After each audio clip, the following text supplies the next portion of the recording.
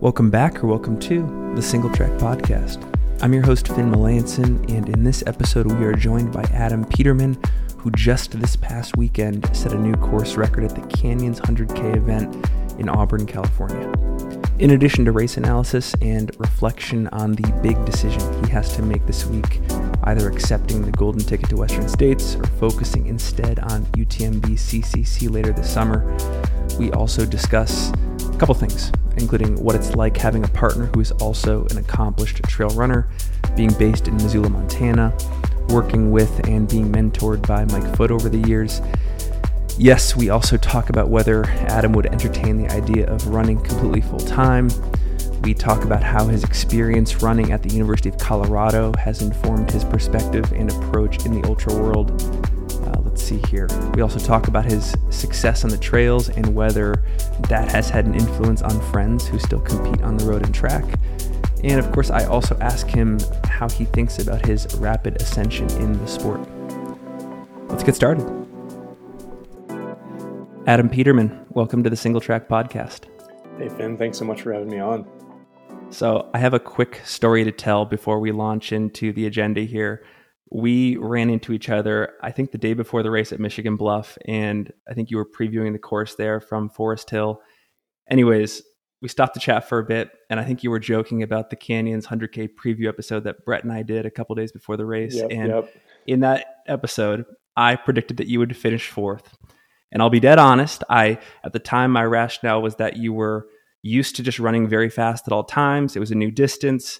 Maybe you wouldn't be able to run sustainably to get it done in 100K. Long story short, I was so completely wrong. You removed any doubts that I had about your ability running well at this distance. And I'm also going to say, what you just did at the Canyons 100K is probably one of the most impressive performances I've seen in the last few years. So that was a long-winded way of saying I'm wrong. You are crazy impressive. And other than probably feeling satisfied, how are you feeling a couple days removed from the race?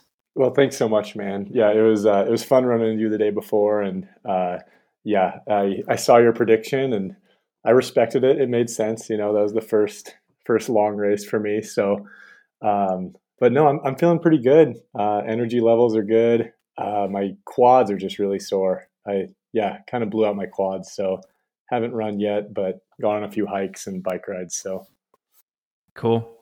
Well, we're definitely going to get into how the race went, and I think we'll also definitely have a discussion about where your mind is at choosing between Western States and UTMB later in the episode, because I know there's a lot of fans of yours, fans of the sport, who are dying to know. But I do have a couple background questions first, because I think you just have a lot of interesting things going for you. The first thing is your partner is also a pretty accomplished ultra runner. And I'm curious how you guys met and what it's like just having somebody else in the family that's, going after similar goals. Yeah, for sure. So my girlfriend Erin and we started dating about 5 years ago, but we both ran for the University of Colorado on the cross country and track team. And so, we started dating there, I think our fourth or fifth year. And she was actually quite a lot faster than I was in college. I think she had like 11 All-Americans, like total beast. And then she went on to run pro for Northern Arizona Elite down in Flagstaff. And so she trained down there for 2 years before actually getting injured and kind of just not interested in road running anymore. And so she moved back to Montana and started trail running. And no, it's been awesome. I think she saw a lot of success in ultra running really quickly. She didn't really run for almost like competitively for about a year after retiring from NAZ. And in one of her first ultras, which was the Bandera 100K down in Texas, like she got a golden ticket right away. So she had a really quick entry into the sport. And no, it's been super fun. I think it's awesome to have a partner who does similar things to you. Like we get to run together all the time and like just get to explore Montana together. And it's good too. Like at this race, I was crewed by Erin, which was really helpful since I crewed her at Western States. So no, it's been awesome. That's very cool. And I think, you have a lot of other interesting people in your corner. Like we were talking offline. I think you were coached by, is it Mike Foote back in high school? And he's been a Yep. friend and a colleague and sort of a mentor in the sport since then. I'm curious because we just had him on the podcast, and awesome dude. What have you learned from him that stands out just in over the years? Oh yeah, Mike is a great guy. So when I started running in high school, that was also his first year coaching. He was an assistant coach where I went to high school. It's in Missoula here. It's called Hellgate. But yeah, he right when we started getting to know each other, he also did his first 100-miler, and he was really good right away. And by my junior and senior year, he was sponsored by the North Face. He was being the top American at UTMB, but like all the while, he was just the most humble guy. Like, just yeah, he would like never brag about these accomplishments that he would throw down in these races. So yeah, I think like when I was in high school, I totally thought like being a professional runner on trail or ultra, like that seemed like the coolest thing to me. And I remember at that time, like Mike lived in a yurt. Like he was just a total like dirtbag trail runner, and like we all thought it was so cool. So I would say, like especially in high school, I would Oh say like yeah. that was my dream. And then in college, you get caught up in just like D1 running and running fast, and I think the trail running dream kind of faded away. But yeah, definitely in high school, he had a lot of influence there. Man, that's really cool. And now you work with his events company. So in addition Mm-hmm. to running for Hoka, I think you work with his events company. And you're also doing coaching on the side with the local high school as well. So it Yep, all kind of comes back full circle. Is that true? totally. Yeah, like so right now I work for Runner's Edge Events. It's a company that puts on trail races here in Western Montana. The biggest being the Rut. So that's that Burley race out at Big Sky, Montana. They have a 50K, 26K, 11K, VK. But yeah, we just put on trail races throughout the year, and it's great. Mike is one of my bosses, and then the head coach at Hellgate is my other boss. So it's kind of funny. Like my two bosses were my coaches in high school. It's like I never even needed to go to college. Um, but no, it's great. It's they understand that running is my dream and my priority, and so it's really flexible with that. But at the same time, like I don't only have running in my life, like I have other obligations, and I think that's good. Like I enjoy having things to do in the middle of the day to keep my sanity. And then in addition to that, I'm Yeah. part-time volunteer coach for Hellgate High School right now for track. For frequent listeners of the podcast, they're going to call me a broken record for asking this question. But I always ask folks like you know, if you were given the opportunity, especially given what you've done in the last year at all these different races, JFK, Speed Goat, Canyons, would you ever entertain the idea of doing this completely full time, where like all you had to do from a deep work standpoint, day in day out, was just focus on running? I mean, I I think I could entertain the idea of it. Like it's it's nice to think about sometimes, like when you go on these trips to travel to a race, or I think about it sometimes, like when it's winter in Montana and like not good skiing or anything. Like it sounds really nice just to go down to Moab or something, or go down to Arizona for like a month or two, or probably just a month. But I don't know. Like sometimes it sounds appealing, but then other times I feel like I wouldn't feel very fulfilled. Uh, at least with like the job I have right now with Runner's Edge Events, putting on races, like I feel like I'm helping people and like accomplishing something outside of running.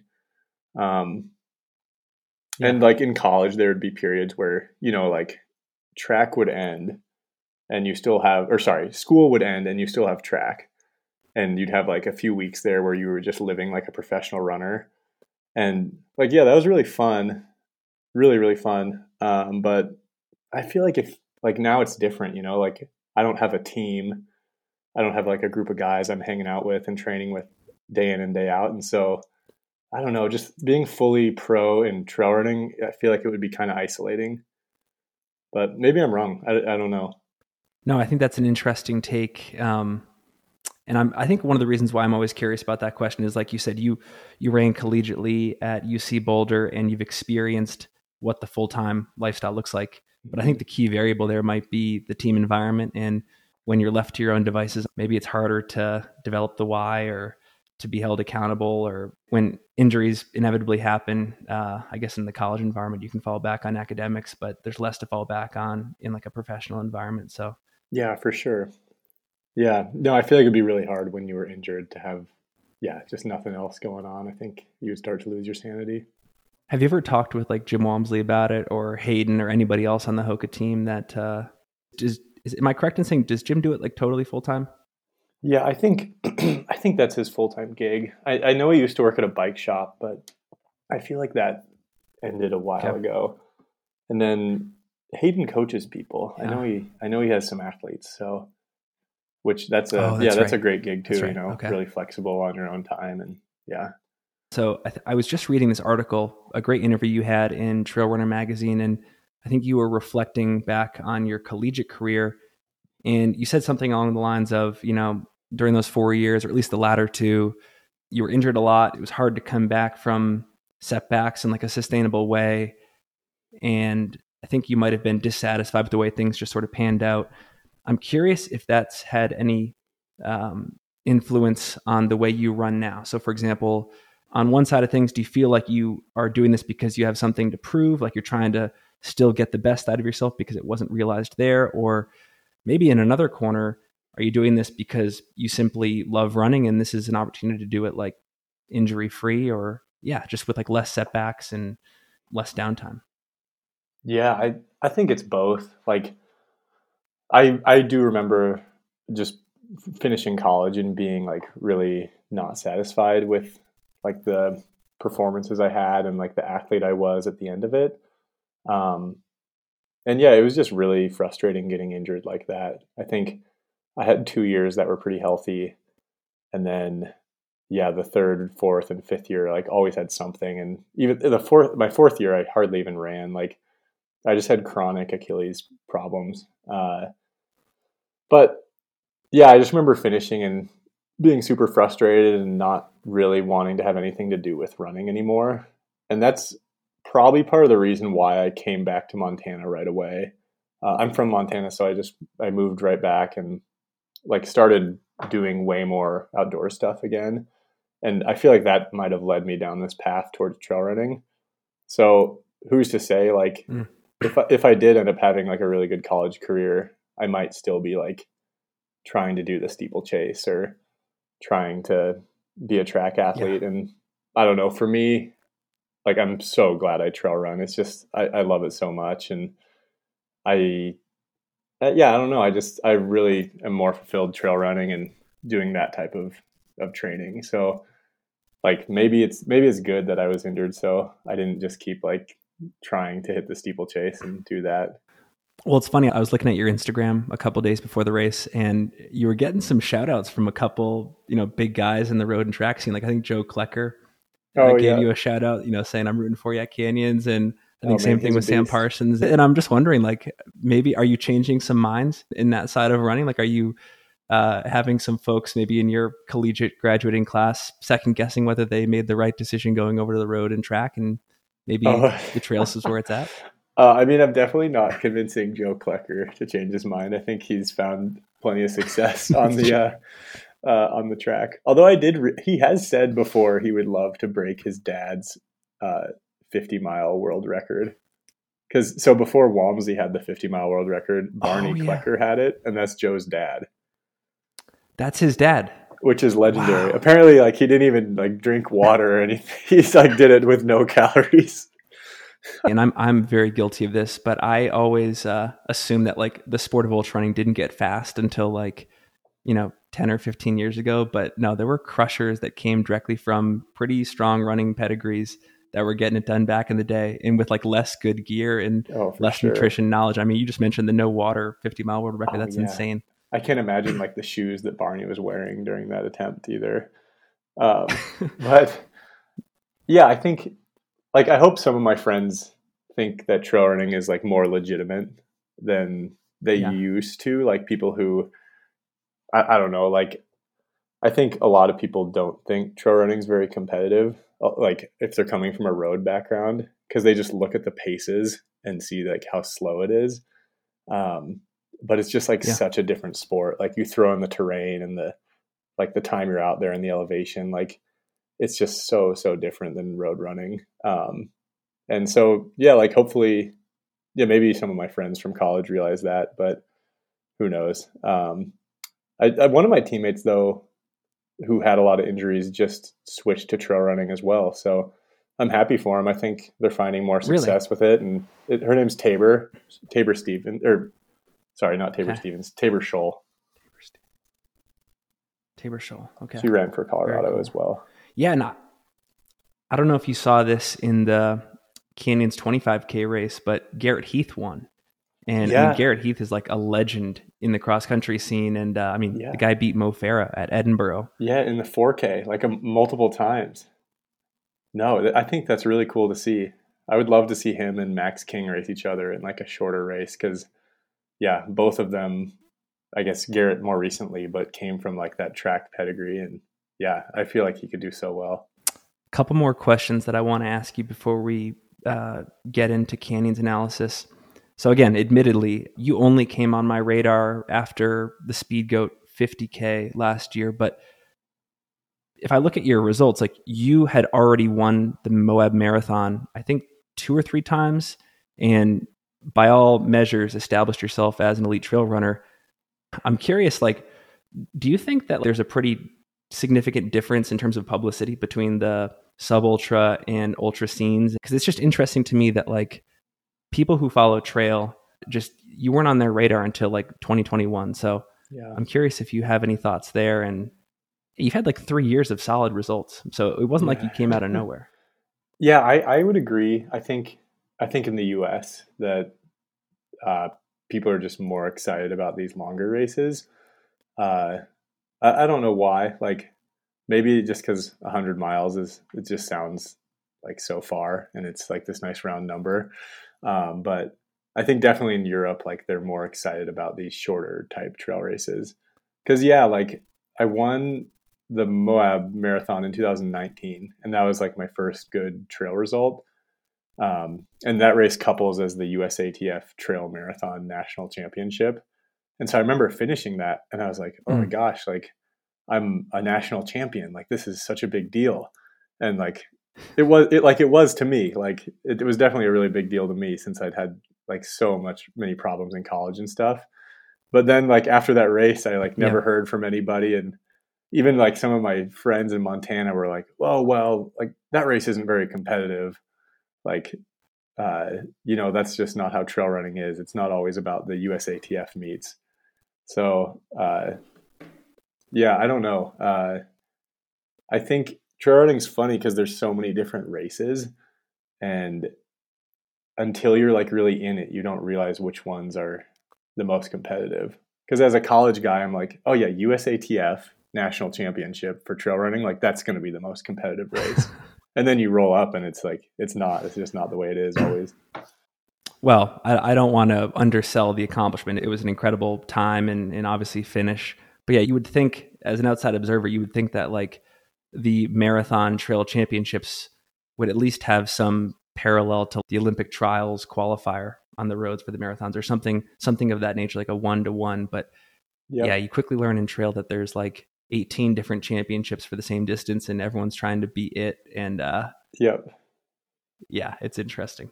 Yeah, I know there's so many different races that call themselves like the world championships or the national championships. It's hard to pick and choose, but yeah. So let's talk about canyons for a bit. Yeah. Going in, I'm curious because this was probably my biggest concern. Were you preparing to truly race this from start to finish, or was there some expectation that you were going to leave at least some energy in the tank for a certain moment in the race? I think I was prepared to just race it start to finish. Like just having not ever run that far before and knowing that it was going to take like 8, 9 or 10 hours. Like my plan going in was like to try to run the pace that I would run for like a 20-mile trail run that is like steady. That's kind of what I figured. I was like, I think I can hit that effort for like 9 hours.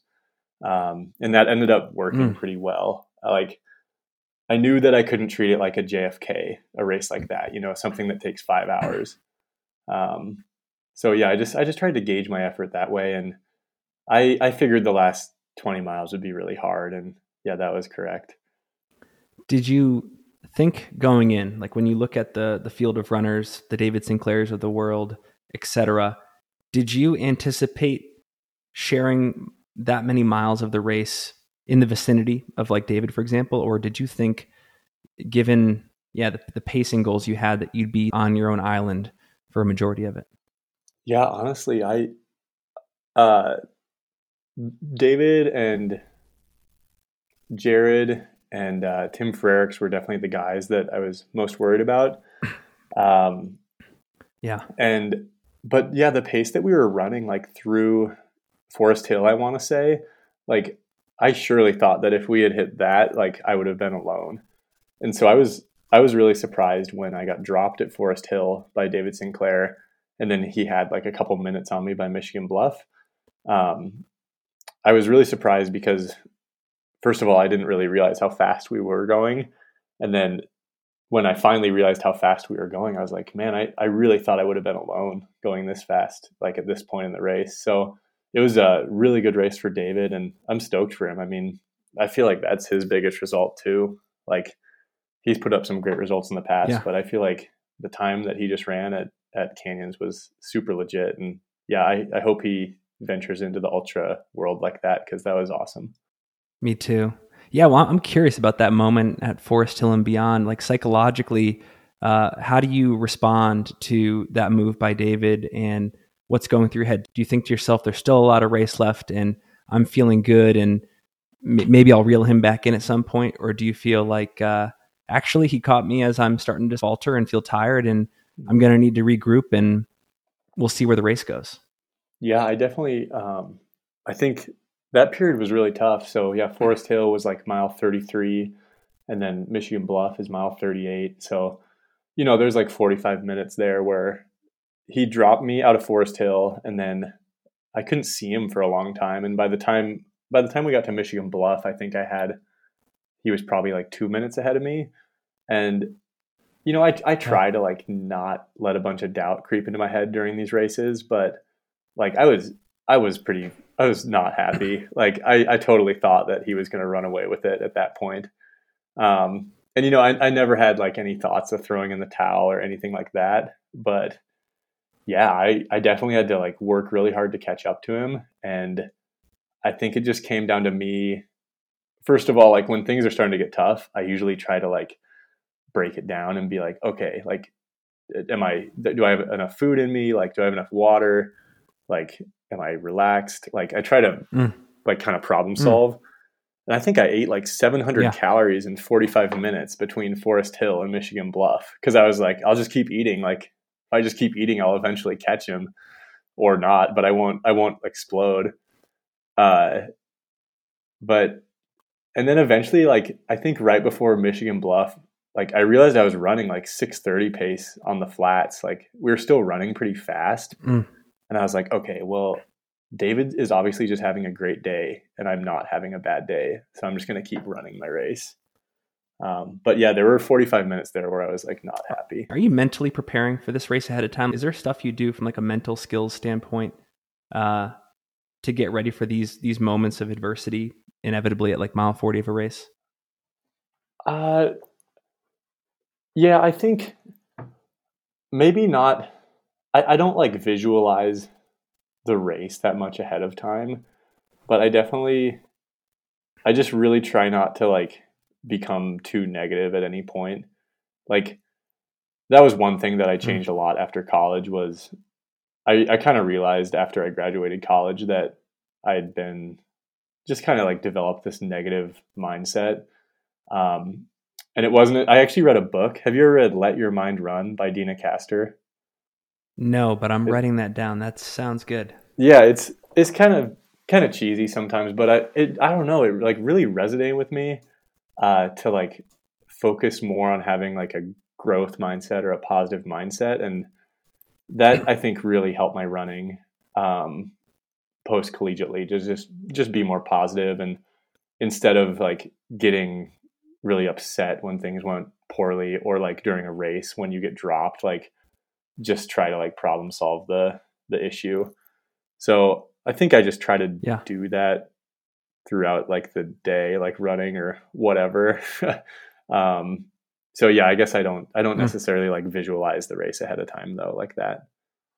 That's cool though. We will link to that book in the show notes. I hadn't heard of it. We just had Addie Bracey on the podcast, who wrote Mental Training for Ultra Running, which is, I think, another excellent book if that's an area of the sport that, you know, people are looking to level up in.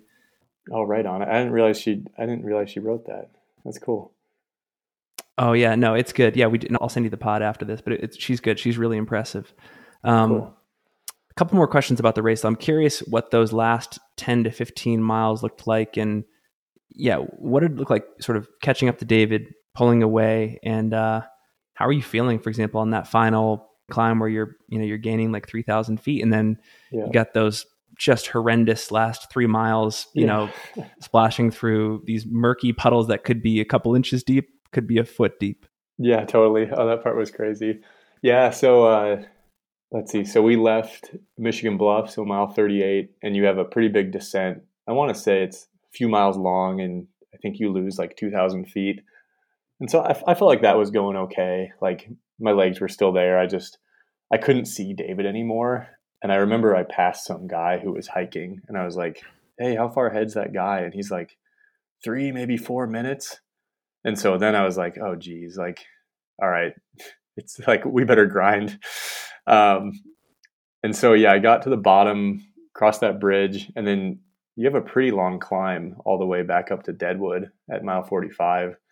And fortunately, like by that point, I think all those calories I ate like kicked in, because I was able to hit that pretty hard. And yeah, that was good. I finally felt like I was kind of like crawling out of like the hole that I'd been in. And it's steep, you know, like I remember I hit like a 12-minute mile, but I was like, well, I remember this is like one of the steeper parts of the course. So I remember I was like happy to see that I hit a 12. And I was thinking like maybe there'd be a chance that I'll catch David if I can like hold this effort. And yeah, so I just worked like pretty hard up to Deadwood. And fortunately, like finally when I got to the aid station, I saw him up ahead. And yeah, there was like a steeper climb leaving the aid station, and he was walking and I was running. And so once I saw that, I was like, all right, like I think I got this if I don't blow up. And so, you know, I passed him there. He's so nice. Both of us are like, oh, good job. And he's like, oh, dude, you're killing it. Like, I love trail running because you can have this moment where like it's really competitive, but people are really encouraging. But yeah, it did take, I want to say it took that whole 5-mile climb for me to finally catch him. Yeah, that camaraderie element you just described is like one of the reasons I love this sport. Like you can want to beat the competition, but you see them out there suffering on that same exact terrain at that point in the race, and you can't help but have a fair bit of empathy. It's such a beautiful thing in our sport.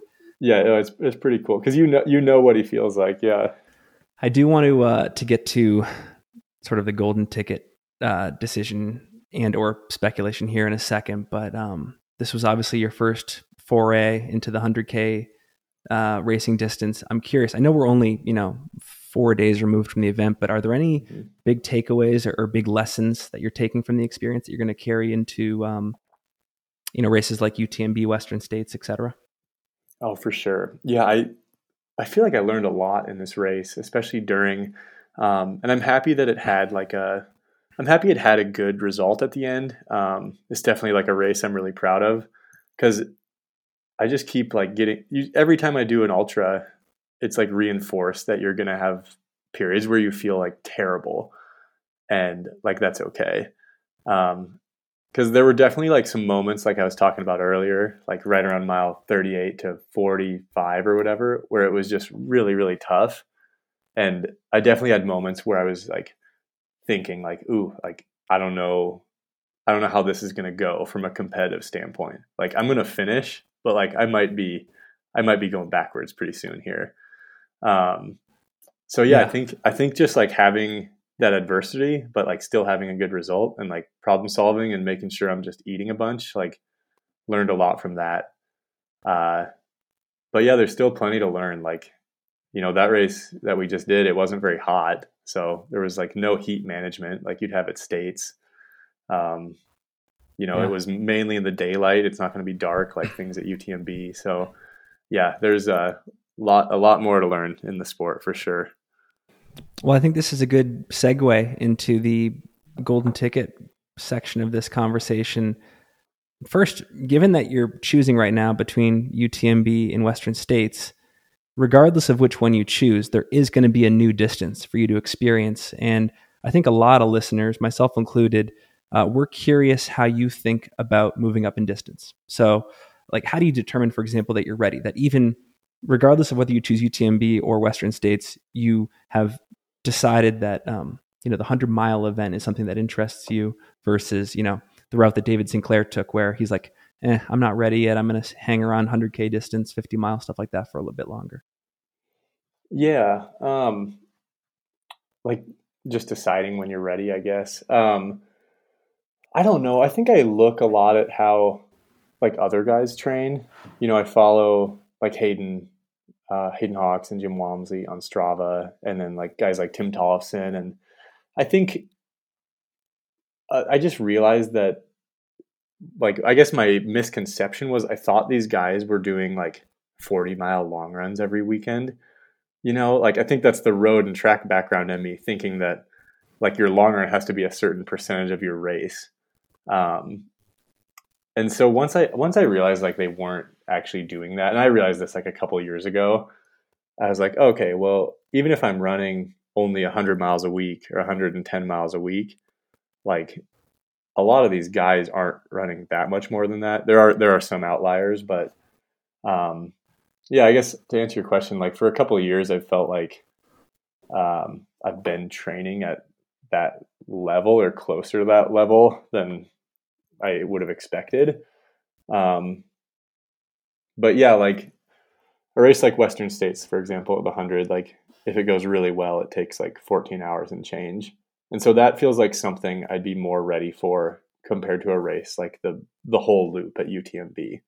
Because on a really good day, that takes like 23 or 24 hours. Like, yeah, I guess it depends on the 100, but I feel like right now I could do well in a race that's like 5 hours to maybe 15 hours. But yeah, definitely not ready for something like the whole 106-mile UTMB loop. I think I want to wait a few years, just have more hours under my belt.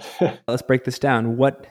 I'll ask you about Western first. What excites you the most about Western States? And then maybe conversely, what concerns you the most about Western States? Like, what would make you want to choose for the latter part of that? What would make you want to choose UTMB because there's something about Western that, for example, might not fit your skill set? Yeah, I think like last year I got to go to Western States and crew Erin, which was really, really cool. Like, unfortunately, like her race experience didn't go very well. She just overheated and had to kind of pull the plug pretty early. But yeah, just being down there and like the whole history of the event is so cool. I think it's sweet that it just goes from like, it just goes so far. It's a point to point 100-miler. Like you start in pretty much Tahoe and then you end in Auburn. And like, I don't know. It's just like, if you draw that line on a map and it's like a map of the US, like it's a pretty long line. It's really cool to see. And I just remember like following that race, even when I was in college, like not really following ultra running. And so to me, like for American trail running, like Western States is like the pinnacle. So I think it'd be really, really cool to be a part of that. And also like having just done well at Canyons, which a lot of that course is on the Western States course, there's a part of me that thinks like I could do really well. But what worries me for sure is like the heat, like I live in Montana and it's not that hot, especially like the time you'd be training for Western States, like right now for the next couple of months, like May and June just aren't that hot here. So yeah, I think for that race to go well, like you'd have to have a really good strategy for dealing with the heat, whether it's like a heat management strategy or heat training, sauna. I don't know. So that's what like worries me about Western States is mainly the heat. And I know that you said earlier on when I asked you about canyons that you were going to race it from start to finish. Would you apply that similar mentality and strategy to Western? Like, would you not just race to win, but also, maybe even go for like a course record, for example? Oh man, the course record at Western States is insane. What, 14:09 or something like that? Yeah. That Jim's course record there like blows my mind. So, I just feel like if I was to do Western States, I would just have to treat it like I was going out for like I'm trying to imagine the pacing right now. Like you'd have to treat it like you're just going out for like an easy run or something. Like, just to have it be that hot and you're going for 14, 15, 16 plus hours, like I think it would be really bad for me to like try to be hitting it hard early. Like I think that's just a surefire way to be like DNFing really early. How about we do the same exercise for UTMB? What about UTMB? What excites you there? Yeah, so I'm qualified for CCC, so it would be the 100K there. Okay. So yeah, I guess to me that seems like the safer option, right? Because it's like it's just logical, right? Like, I did 100K here, I'll do 100K later, like because I've been doing 50Ks now. I moved to the 100K, and then like in a couple of years I do the 100-mile. So that's what I like about CCC, and I just everything I hear about UTMB is that it's like unbelievable. Like hearing from Mike Foote when I'm in high school, and he's my assistant coach, just he would talk about this race in Europe and like the trails and the whole energy around it. Like it just sounded unreal. So that's definitely a race that I really want to do it. And then like training for UTMB, the fact that I live in Montana, like it's a really great thing to do all summer is to be training for this race. I'd be like exploring all the wilderness areas that we have, and I don't have to worry about heat training. And just like July and August in Montana, like up in the high country, it's pretty hard to beat. So that's definitely what attracts me to UTMB, and gets me excited about doing it in the future, whether it's this year or next, or who knows? Well, which race do you think currently suits your skill set best? Gosh, I feel like probably it's hard to say. Like if I had done poorly at canyons, I would have said like UTMB, although that's not necessarily true because it wasn't hot. I guess like UTMB would, just because like the heat's kind of an element that I'm not sure how I do. Like I've never run an ultra when it's really hot, but like that also excites me about states. I don't want to just put a limit and be like, well, yeah, I think UTMB is better for me, so that's like what I need to do. Like I don't know. I also just want to test myself against this historic course, and that would be states. Yeah. Well, without actually, I guess I am putting you on the spot no matter how I phrase this question, but where are you at with the decision right now, a couple days removed? Like, are you leaning towards Western? Are you leaning towards CCC? Have you made a decision? What are you thinking right now? I've talked to a few different people. I've talked to Mike Foote, and I talked to Tim Tolson as well, since he's done really well in both races. And everyone has like a certain opinion, but they all just say to do what you're most excited about. And so, I would say like right now, I'm most excited about Western States. Like that gets me really fired up. What I'm afraid of is like probably, like I said, the heat, and then the turnaround time from canyons is just like kind of tight. Like right now, my quads from canyons, they're like shot.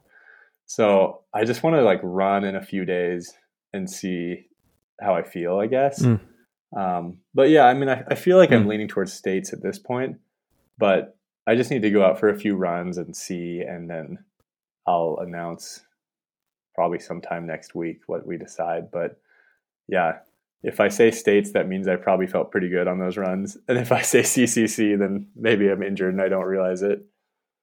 Is it possible to hedge? Like, for example, could you take the golden ticket to Western States, but also take the entry to CCC. And that way, let's just say, again, worst case scenario, Western States doesn't go to your liking.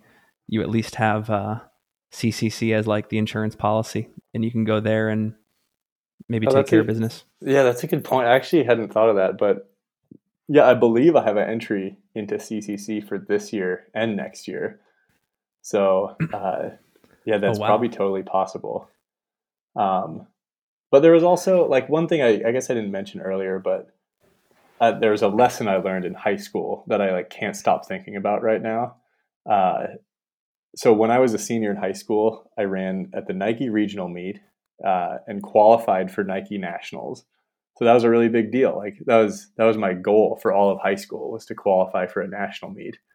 But at the same time as Nike nationals, the same day was Foot Locker West, which is the other national meet for high schoolers. And instead of going to Nike nationals, I chose to go to Foot Locker West and try to go to that meet instead, because I had deemed that Foot Locker was more competitive. And I went to Foot Locker West and I didn't qualify for the nationals. I had like a horrible day. And so that, I remember finishing Foot Locker and like being so frustrated with myself, because here I'd had this like great opportunity to run at Nike nationals and I didn't take it. And then I just didn't get to do any national meet. And so I definitely like think about that a lot right now. And I'm like, look, I have a golden ticket for this year in front of me. Am I really going to turn it away and like try to get it at another time? Because like, who's to say if things stay good? Like I'd like to think that I can qualify for Western States in a year or two, but like, you never know. Yeah. So that's another thing that like kind of bothers me, that I think about a lot. And so we'll see. Yeah. I forgot to ask this question earlier, so I'll ask it now. I'm curious, let's just rewind back again to 2019 when you entered the sport. Did you anticipate that 3 years later in 2022, you'd be looking back at this much success this quickly in the sport? And I'm curious what your expectations were as well. I thought that if I could handle running this far, that I could do well. I think my biggest worry that I would just be injured if I ran this far. Because like I said, in college, like I would just get injured all the time.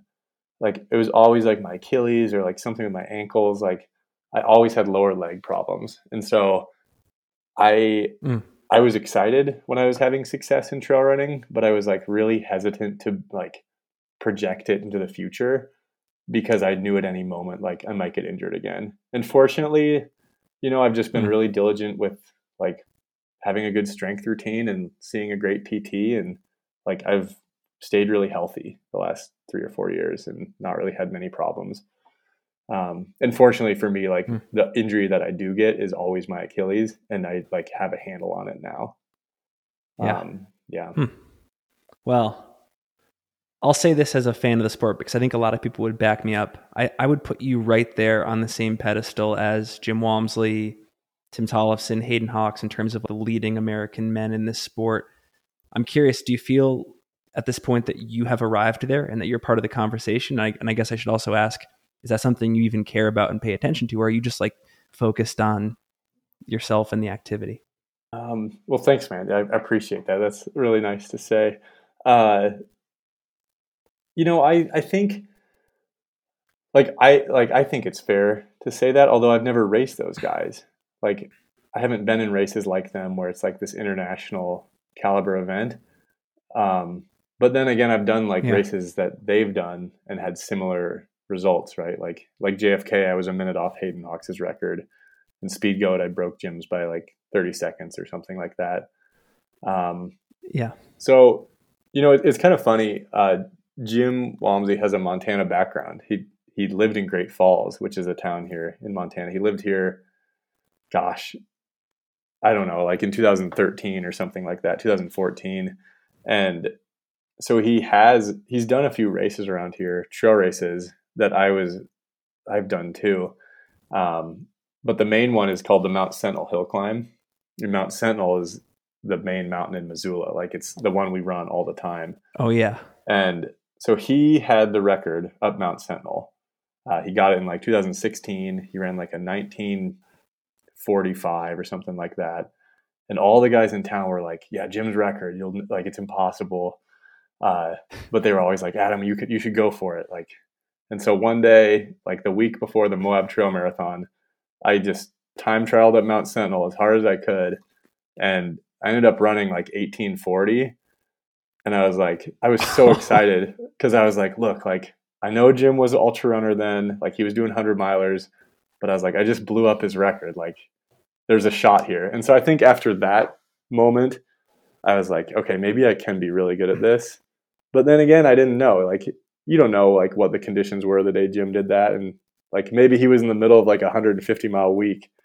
But yeah, I feel like early on I was fortunate enough to like have a metric to compare to. And I was like, okay, well, maybe there's something here. But yeah, so I've been lucky to have it work out so far. I think that having a Strava segment world tour would be a really cool thing for the sport. So maybe the next place you can go is over to, Mill Valley, California. I think Mount Tam is another famous hill climb that a lot of people, Walmsley included, have gone and attempted and battled over. I know Mount Sentinel is a classic one. Here in Salt Lake, it's Grandeur Peak. If you ever get a chance to come back here, maybe you're passing through for Speed Goat. The west face of Grandeur Peak is like the crown jewel for mountain runners here. And there's a guy named Jason Dre that has it, and his time has been like untouched. Oh, and again, cool. All the locals, myself included, are like, oh, this is never going down. It's never going down. And I kind of love that. I love it when there's just like a local. Yeah, no, that's really cool. I love it when there's like a local mountain that just has this allure because, you know, everyone's training on it. Like everyone sees it every day in town. And it's, yeah, no, I love that. Yeah. I'll have to look up, I'll look up the segment you were talking about. It's funny. I actually hiked up Mount Tam on Sunday or on Monday after the race. Yeah, it was unbelievable. I couldn't go faster than 45-minute miles. I was so sore, but it was cool. I loved it up there. It was sweet. Well, I want to do this next question separated in two different time horizons. First, I'm curious if you have any specific goals for the sport over the next like 12 to 36 months. So like 1 to 3 years. And then whether you also think about the sport in like longer time horizons, like 5 to 10 years. Like, do you even want to be in the sport at that point? Like, how do you think about your future and your legacy and stuff like that? Yeah, I guess now I'd like to start transitioning to longer races and trying stuff like that. I think I'm not really interested in like the short, like US mountain running championship style races right now. So yeah, I'm like more excited about races like we're talking about, like Western States or UTMB. And especially now that Hoka has put so much energy into the UTMB series, like I'm really excited about that, which that's really lucky too. You know, I think some people are sponsored and their hands are tied that they have to do like these certain races, but I'm really lucky that I'm with Hoka and they're like supporting these races that I'm also excited about. Yeah. So I think at least over the next 3 years, what interests me the most would be, like we were saying, like doing Western States and seeing how that goes, or doing like CCC, or I mean, I'd love to do UTMB. Like that would be so cool. But that actually might be one that it would be good to do like CCC before and get a feel for it before actually like launching into the big one. Yeah. And then like for later this year, like the World Mountain Running Championships are supposed to be in Thailand at the end of the year. It's been postponed a couple of years, but because of COVID. But yeah, that's supposed to be in November. So that would be a really neat race, I think, to do as well. And the only other goal I have is I want to run a flat marathon. I still have that in me. I really want to see how fast I could run a flat marathon. And I guess the goal would be to do that to qualify for the Olympic trials in 2024. Just going off speculation, what do you think that your top end ability at a road marathon is? Dude, I don't really know. Like in college, I probably would have said like 218 because I didn't really believe in myself. But like now, I just feel like I'm putting in enough aerobic work all the time. If you combine like running uphill takes way longer. Like I'm putting in like 20-hour weeks sometimes with running and biking and skiing. And I just feel like road marathoners like don't put in time like that. Like I feel like now that I'm a trail runner, I'm starting to train more like a Nordic skier where it's like all about time and it's not about necessarily about like the miles you're hitting. And so I'm kind of interested to see like if that actually carries over to doing well in a road marathon or if I would just like go out at 5-minute pace and then blow up. But yeah, I'd like to think that I could run under 2:15. I guess it just depends how long of a block I have to actually put in. But it would be cool to like actually really commit to it for like 3 months. It's just hard finding that window of time to not interfere with actual trail races. Well, it's cool, man. You mentioned how your self-belief system sort of changed after college. And I'll just say this. I've now done 5 of these golden ticket interviews post Canyons, and everyone has different physical skill sets and frames of mind. But the one common thread between all 5 of you so far is a very, very strong sense of self-belief, which is just very interesting. I don't know where I'm going with that, but it's interesting that everybody who got a ticket last Saturday just has that asset in their back pocket. Like they believe in themselves. They believe in like that growth mindset. It's very interesting. So just wanted to say that. No, for sure. I feel like you have to if you want to be successful. Yeah. So anyways, couple, by the way, really enjoyed this conversation and appreciate your time. Couple miscellaneous questions before we close out. I'm curious what your why is in the sport. You've been running for a while now. If you date it back to high school, middle school, etc., why do you still care so much about the sport? What gets you out the door each day, excited to push limits and stuff like that? Yeah, for sure. I think now I'm just excited so much about trails and ultra because it really is like different. Like you said, I've been running for a long time, but it's funny. Like I remember I was talking with Dylan Bowman, and he's like, "Oh yeah, like you're just a young guy, like a new guy in the sport." And to me, I'm like, I'm 26, like I'm pretty old. I've been running forever. So it's exciting to have that like fresh outlook. Like, yeah, I've been running for a long time, but it's a lot of this is new. And a lot of these races are just new and exciting. And so I'm excited about the competition. Like I love that. I love being able to test myself against these races and other competitors. But I think the biggest difference for me is like, dude, being a trail runner or ultra runner in Montana, like, and getting to explore every day. Like, I just love that. It's like what I always liked to do growing up, like being outside, like biking and running and getting to do that now as like a grown man. I just like every morning I get to go run around on some trails or like run up a peak. And then in the afternoon, like go out biking or go skiing in the winter. Like, it's just a really cool lifestyle. And then you get to share these experiences like with your friends. And I think that's what keeps me going is that it's not only like the competition and then the structure of training for these races, but the fact that you just get to see like these really neat places and like you just get to go to all these wild spots in Montana or anywhere really. Is there anything that you used to believe strongly earlier on in your running career that you have since changed your mind about? And if so, why? I used to think that all successful runners or athletes, it was like purely talent. And I just don't really think that anymore. Like, of course there's like very talented people in the sport, but no one's a slouch. Like, so I just read a book by Chris Bosch. It was called Letters to a Young Athlete. And that kind of like hit the nail on the head for me because this dude is like 6'10". So he's like naturally extremely talented in his height. And yet he was talking about like he had to work so incredibly hard to be successful. Like he just said he had to outwork like all these people.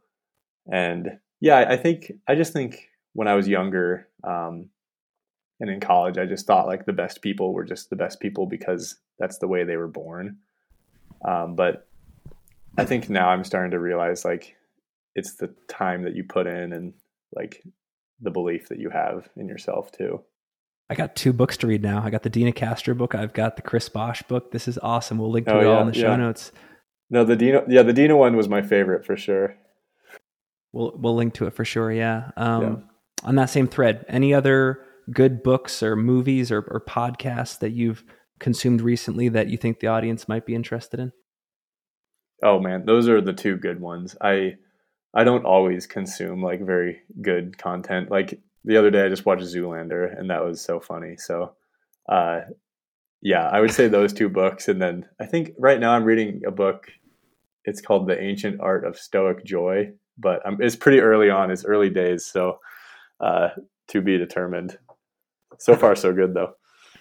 Last question I always ask guests: if you could put a message on a billboard for all to see, what would it say and why? Oh man. Well, now that we're talking about it, what's that quote? Hard work beats talent when talent doesn't work hard. That's what I would say right now, but I think that's just because we were just talking about that. That's good, man. Hey, this has been awesome. Like I said, I was totally wrong with my prediction heading into the race.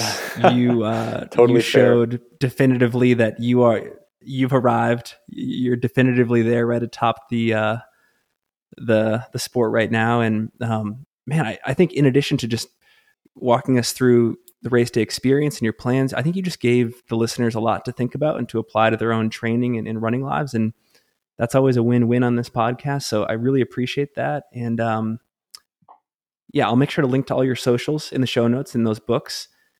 Is there anything else you want to leave the audience with before we go? Oh man. Well, stay tuned. I'll be announcing which race I choose to do probably sometime this weekend or next week. But yeah, either way, I'll be really excited to do it. And yeah, thanks so much for having me on. I just love how much you're promoting the sport, and I think it's all really good for it. And yeah, we need more people like you because it's great.